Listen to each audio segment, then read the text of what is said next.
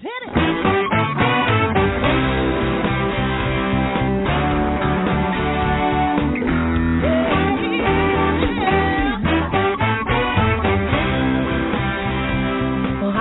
And welcome to Alzheimer Speaks Radio. I'm your host, Lori LeBay, and I'm so excited that you're joining us today. We are going to have a fascinating conversation as usual as we learn from people all around the world at all ages and stages of life. Stay tuned as we shift our dementia care from crisis to comfort. All right, here we go. What you think about, you will bring about.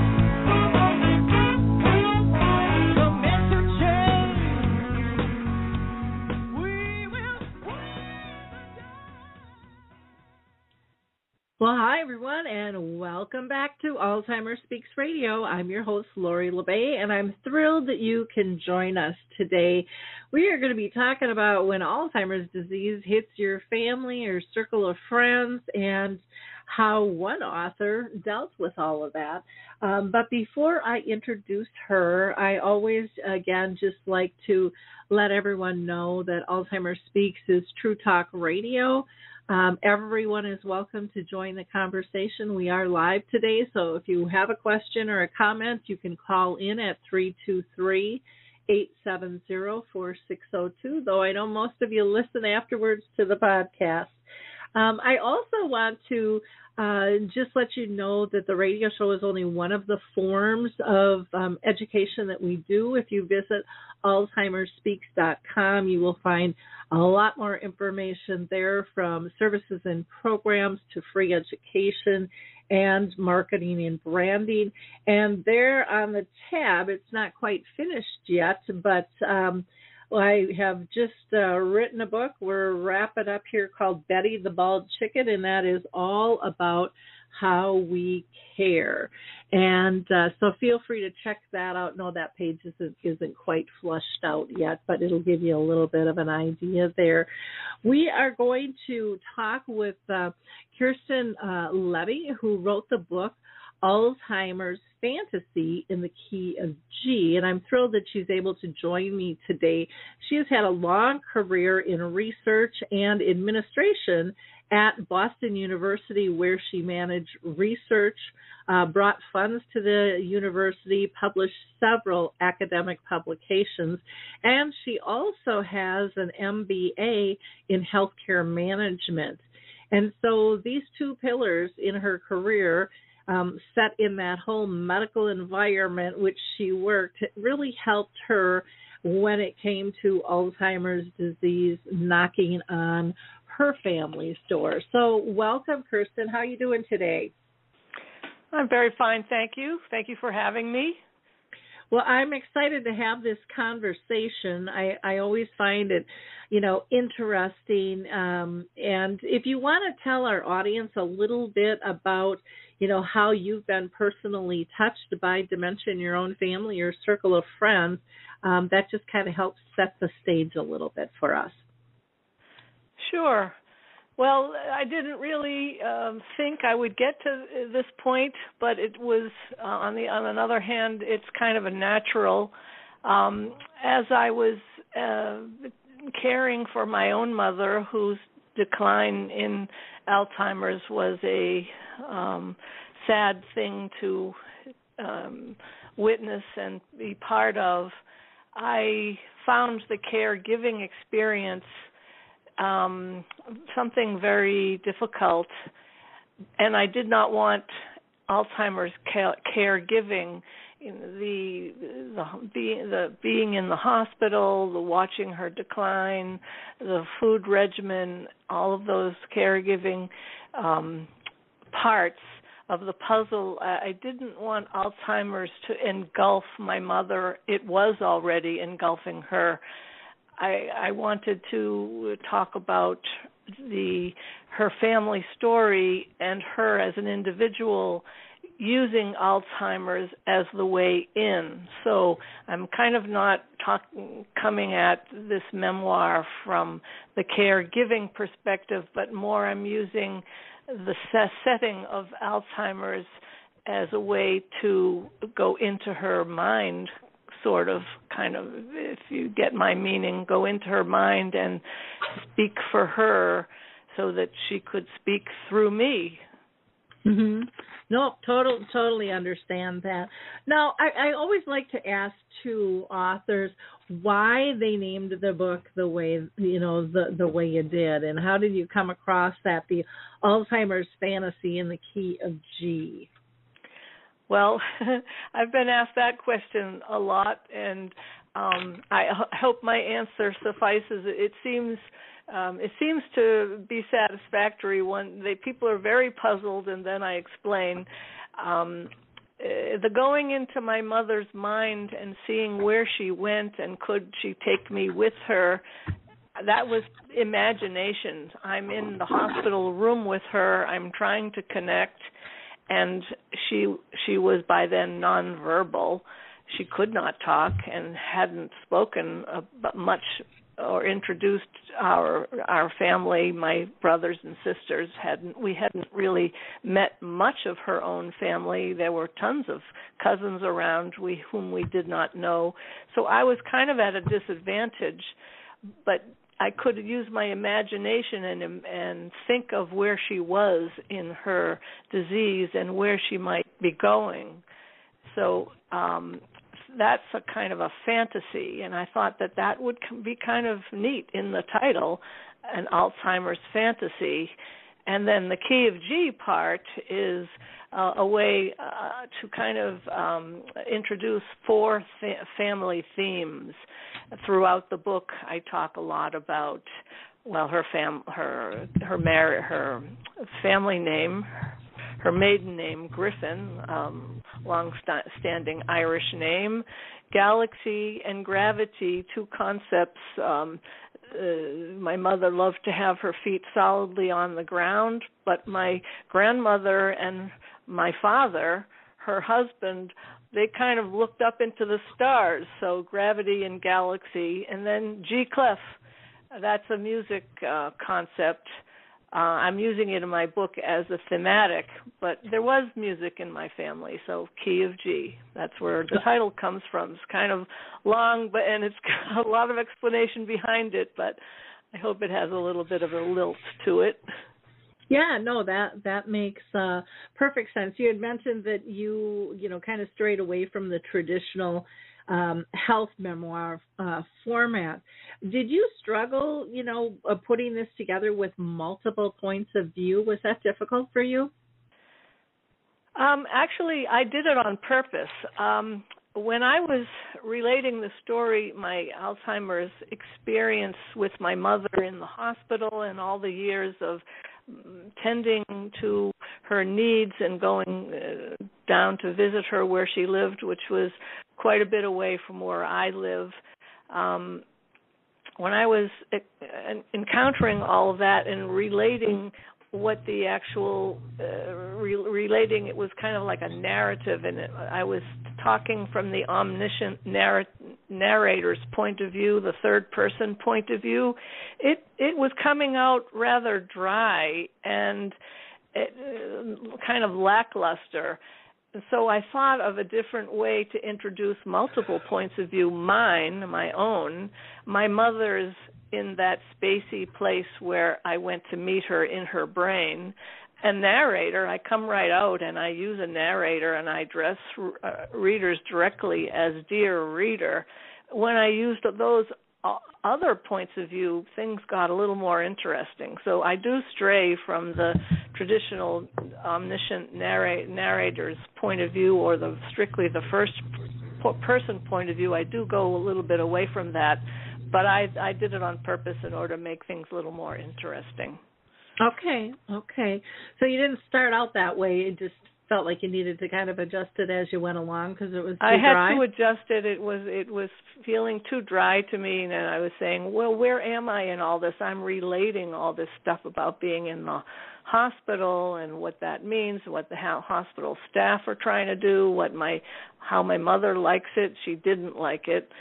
It just didn't convey much except for the actual words of explanation. Wanted to go a little bit beyond that. Yep, yep. Well, it's important to capture the reader in the moment and stuff. So I totally understand that. Why don't you tell us, how you experienced storytelling versus, giving care? Well, first I want to start off by saying that I don't want to create an either or situation. That one is in the experience, one is dealing with it, and people who live with Alzheimer's. I think I read a statistic: 8 years. That's a long time. My own writing of the memoir, and then reflecting after it, and writing. Caring for her, and then the reflection and the writing. That was about 18 years, if I were to calculate it out straight. And I kind of didn't want the caregiving to be engulf the whole story. I thought there was another way to relate to my mother and connect with her by going beyond her simple disease. It was the one she feared the most, and that's the one she succumbed to.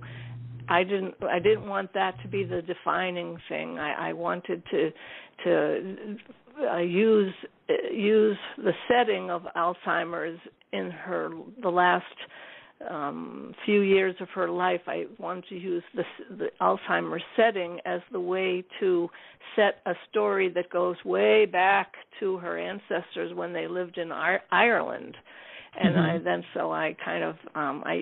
introduced her family story by the mechanism of the Alzheimer's caregiving situation. Again, I'm not a clinician, and I don't have the last word on how you give care. Everybody's story is different.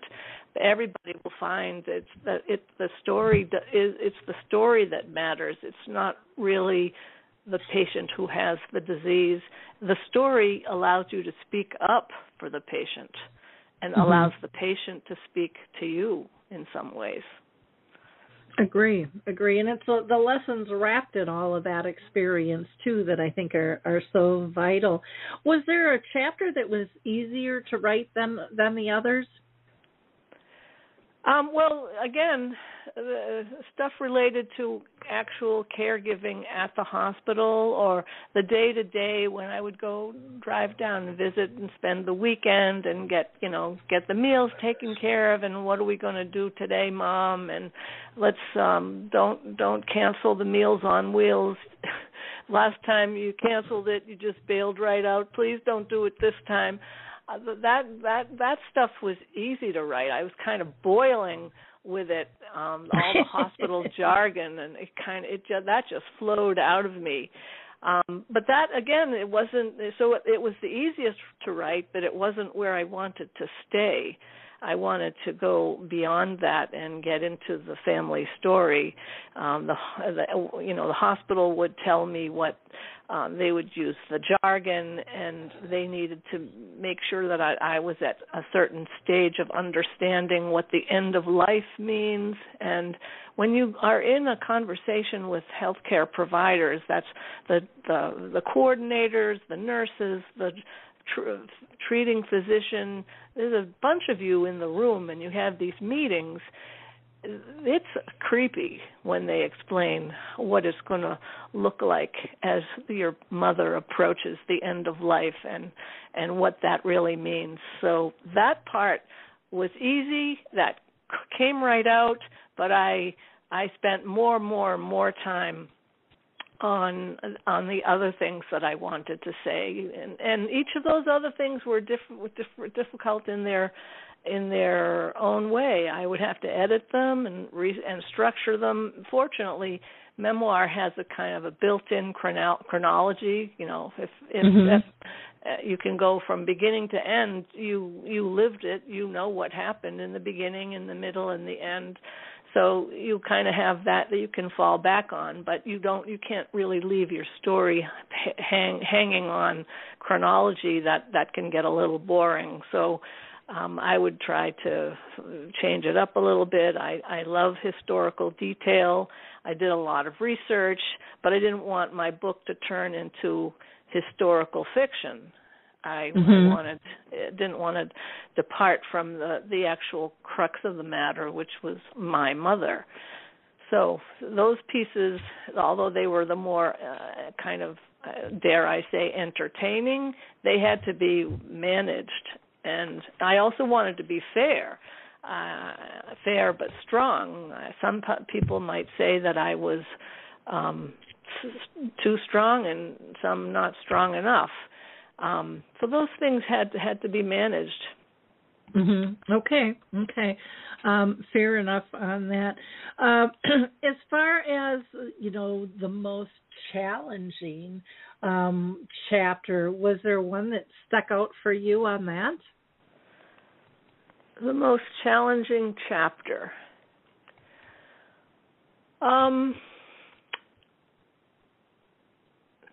Challenging chapter. No, when the challenge was how to make it into a story that has my initial drafts. I did 5 full-on drafts, and the initial 3 it kind of read like 2 separate stories. The when my mother had Alzheimer's part, and the part where the immigration from Ireland to Boston and growing up in Somerville, Massachusetts, that came out like 2 stories, and that's exactly what I didn't want. I wanted one story. So the challenge was how to make those coalesce, and when I began with the multiple points of view, I could work things in different chapters that were too chronological in the beginning, but if I worked them in, say having them said by a different person or in a different sequence, it began to take on better shape, and it began to feel like it all belonged. Mm-hmm. So I can't really point to one particular thing, chapter, but I can point to the difficulty as being how to make it all mesh. Okay. Do you think that your background, your work background in research and things helped you prepare for caring on this journey? I think I'd consider myself lucky to have been in a biomedical research environment. It's such a can-do environment, and I was working with a stellar clinician and administrator. He was my very best boss anyone could ever be blessed with, and he kind of let me do my own thing. If I wanted to attend a seminar, they're open to everybody, but oftentimes, you think you can't go because your boss wants you present in the office answering the phone or doing this or that. He was fine with it as long as I got my work done. I even went back to school and part-time. He was okay with that too. So it was an open environment. I think that was the plus. It was researchers all around me were working on very big questions, not Alzheimer's per se, but they were working on other very big questions in heart disease, hypertension, and I am not a clinician, and I am not nor was not a researcher. I was an administrator in research, but I could really get a pretty good idea for how they go about it and what they do and how challenging it is, but how it's very worthwhile. And these are the very big questions we still have today. So totally conducive to making you think and how you might go about inspiring you to go about doing your own thing. Mm-hmm. I learned a lot, and it sat with me. Mm-hmm. Okay. one of the things I always wonder too when you write a book, because I mean it's just such a personal thing. But were there things that you didn't share that you wish you would have included in the book after you published it? Well, I felt that I was being at times. I consider my book frank and honest, and the story isn't necessarily pretty. So, in that sense, I have related quite a few unpretty details. I didn't want to add on and add more unpretty details, and I probably should have put in some of the fun and more lighthearted moments. I did both, but I shied away from making certain events. Like, for instance, I was once walking on the beach with my mother. She was a very big beach lover. It was the middle of the winter, and the sand was blowing in our faces. There was a stiff wind. It was very cold. This was Newport Beach in Newport, Rhode Island. And she wanted to go out for a walk, so we went out for a walk. And she was wondering, she was feeling very just downcast about how all of us were getting along, my brothers and my sister and herself. My parents had divorced. Things didn't really work out. She was sad about what she saw, and I didn't know quite how to make her feel better about it. I didn't put that in the book. It was already going in a sad way, and I had no resolution for it, so I didn't add that. On the other hand, she was a very witty person, and I captured her wit. I'm pretty sure of that. I could have been a little bit more lighthearted. I could have added a few more of those types of things, but I didn't.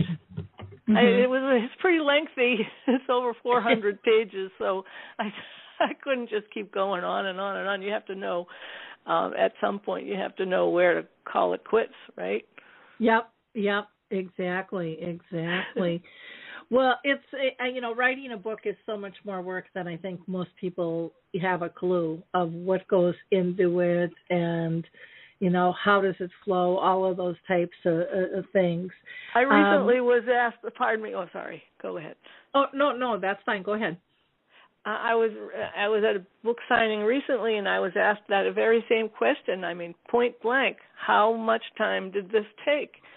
And I had to answer that that first part where I was in the hospital, chapter 1 in particular, I don't know, about 80 pages, came out in no time at all. I mean, it had some variations, some rewriting, but it was essentially the same. That took no time.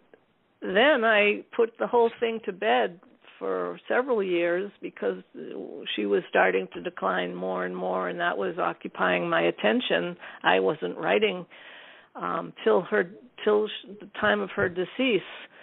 And then in 2011, when she died, till 2020, when I had my fifth or sixth draft, I was going not full bore, but I spent the last 3 years, let's say, writing every day, 5 days a week, 5 or 6, 4 or 6 hours a day.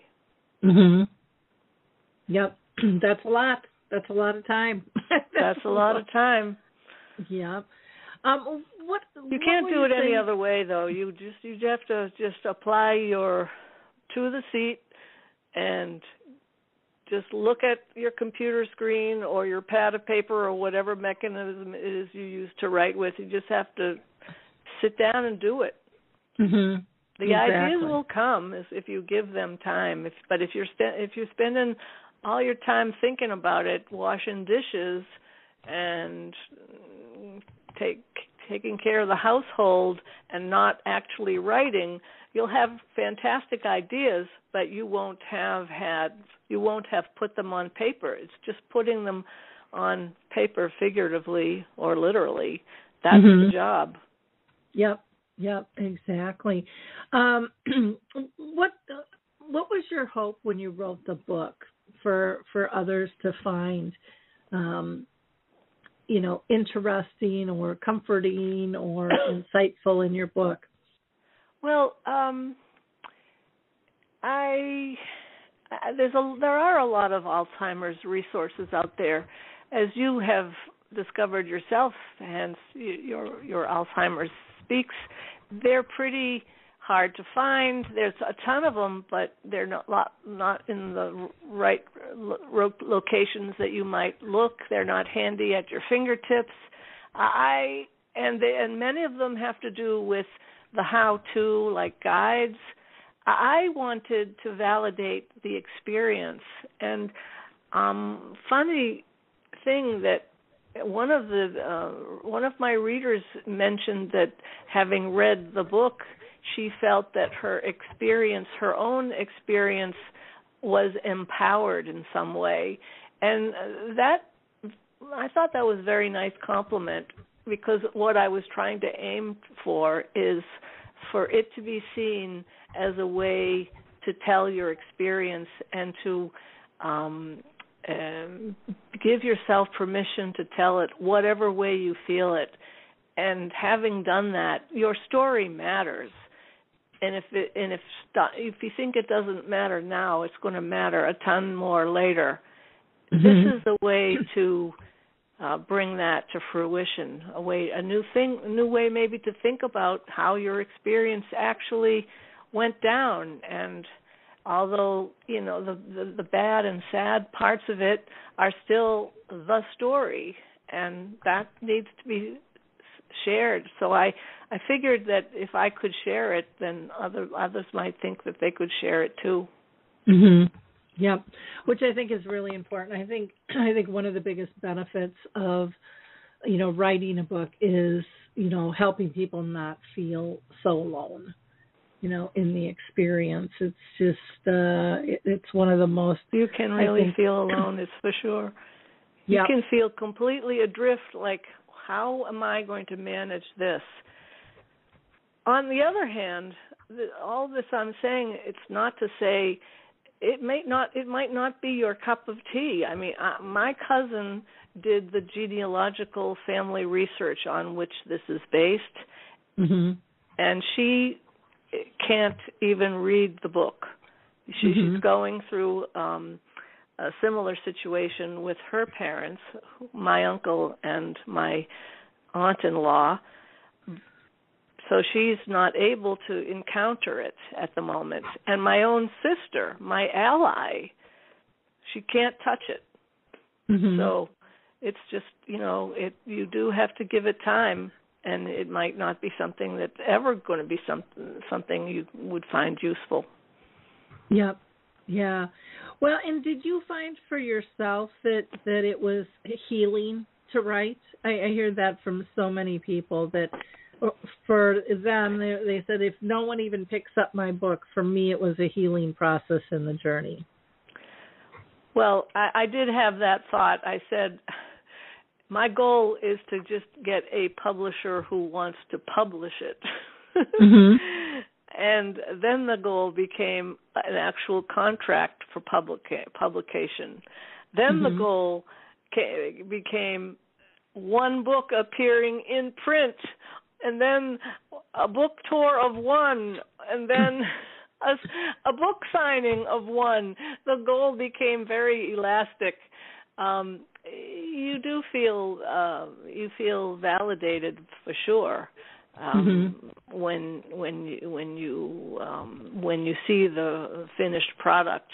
But it was not what I envisioned when I set out. It was really the feelings that I got having done it are kind of multiplying now as I think about it, not as when I set myself down to write about it. I mean, I imagined that it would be a healing thing, but I didn't imagine what actually that healing kind of meant. It feels quite a bit like healing now.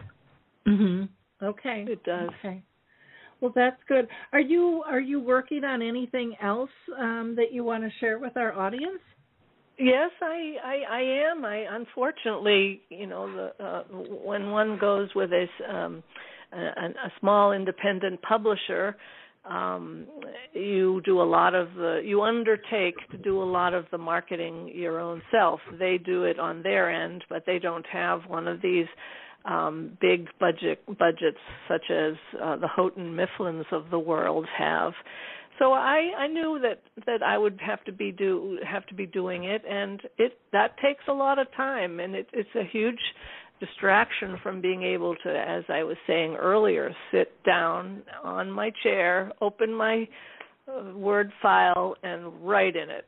So I regret to say this thing I'm working on, which I hope to be shorter, novella kind of a length. I'm not really able to spend the time on it that I want to, but I have, what it is I have in mind a story about a group of women friends who over time, they've been friends a long time, and they got together with their husbands. All of their husbands have now passed on, and they are reflecting on their marriages with their counterparts, who all of them are immigrants to the United States. So I'm kind of getting into an immigration story, a cultural story, and a long-lived marriage story. That is the point. That's what I want. That's where I want to get, but I'm not making very fast tracks towards it at the current moment. But I will. I'll get back to it. It all takes time, and it unfolds when it's supposed to, too. I think sometimes when you start out with a book concept, it can change over time, too, and take you in a different direction. Like, you were going to write a regular memoir and then decided, nope, I needed to look at this from different angles. Yeah, that's right. Yeah. Do you have any advice? Because I know a lot of our audience probably, I think everybody has a story in them, and they contemplate maybe writing every now and then. Do you have any advice for them? Advice for writing a memoir, or advice for writing a story of any kind? I think writing a story of any kind. I think, it's really the discipline of sitting down and actually doing it. You can have a zillion ideas, but what you have to do is sit down and write it up. Like, it may come out as nonsense, but you can always go back to it afterwards and redraft it more towards what you thought you were thinking. But you got to get it down on paper. And you can choose any style. Your imagination, let it just run wild. You can don't self-edit. Just kind of put it all down there, and at a later time, when you're in editorial mode, you can fix it. But the ideas have to let them bubble to the surface of your mind and then onto the paper. A memoir is a great genre for self-expression, but there's not only memoir. There's lots. Many people choose fiction. Fiction is all made up. That's a real freestyle, freewheeling genre. I'm trying my next piece in fiction, and it's a little scary because it's just so. Anything goes. You really have to think, what's the plot? Who are the characters? What are they going to do? What are they going to say to each other? So if you sit around watching television or washing the dishes, thinking about all this stuff, that's the time when you should be sitting down actually writing about it. Mhm. You're expressing yourself, and there's no you've got issues that you might not even know about. You might not even think that you have the courage or the insight to write about them, but that's you don't care about that. You can fix that at a later time. Just get it out there. Mhm. Good advice. Good advice. And I think it really is important to jot things down. When you were kind of outlining your book, did you think of titles and things in terms of where you were going to put stuff in, or did you just start writing and then try to organize it after the fact? I organized after the fact. I gave each section a kind of a subhead title, and strangely enough, all of my subhead titles remained intact. With very few exceptions did I change them. They kind of are. They're still the structure of the book. And the chronology of it, the memoir, the flashing back and the flashing forward, those are all encapsulated by the subtitles that I gave each chapter, and they're the ones that I thought of as I was writing.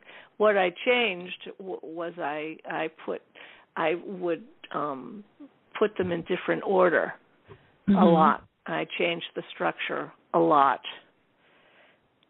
Okay. I played with the different points of view a lot.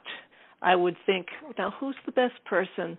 Shouldn't I be the one saying this? But if I say it, I'm going to look like I'm a know-it-all. So this is going to be one time when I'm going to address a question to the reader, dear reader, or something else.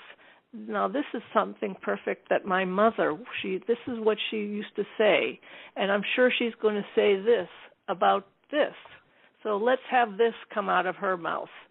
You can be very after you've got your characters, you can be pretty analytical about what it is more likely the one is going to say and the other is going to say back, and you can then you get dialogue that goes back and forth. It kind of magically unfolds. I mean, in an ideal world, it's magic.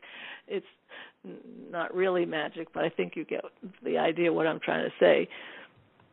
Yep, for sure. Well, is there anything else that you want to share with our audience about your book and your journey at all? Well, I'm very glad I did it, and I have a kind of a new understanding, if I might say, with my children, and my husband, they didn't know 3/4 of all of this. Much of it they knew. They saw me going down to Newport to take care of my mother. But lots of things in my past they didn't know. You grow up, you don't really talk about the family story, or in my family we didn't.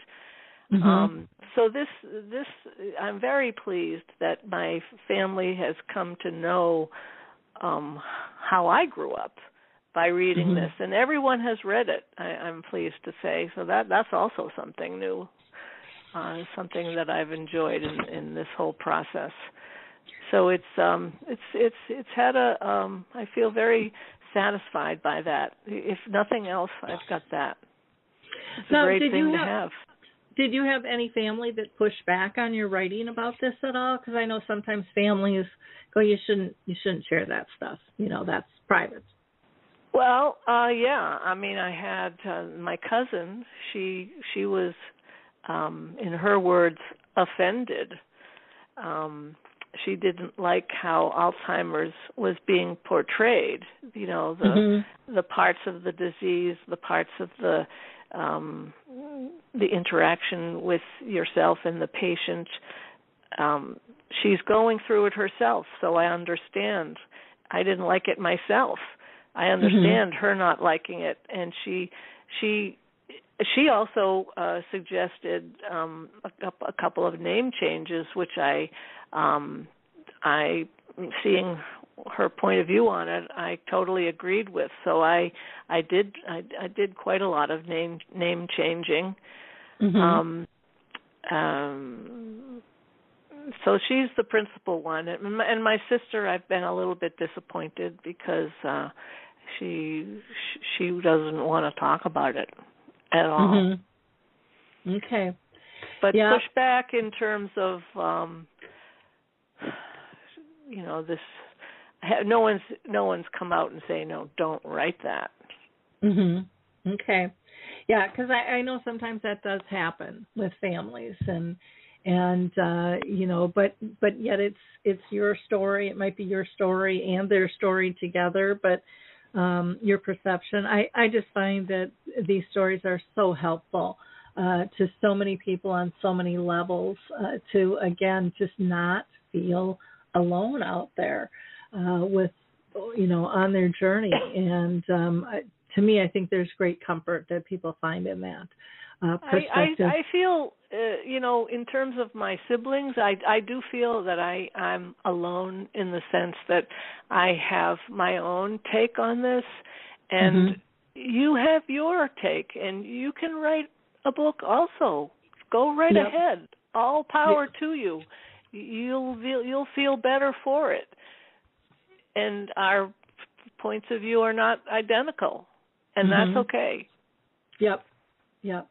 Yeah, I'm with you on that one. And you can't please everybody, and family dynamics have their own turn. And depending on how somebody experienced the disease, if they were even part of the journey, I hear a lot of people go, well, you can't write about that, and people will say, you weren't even around.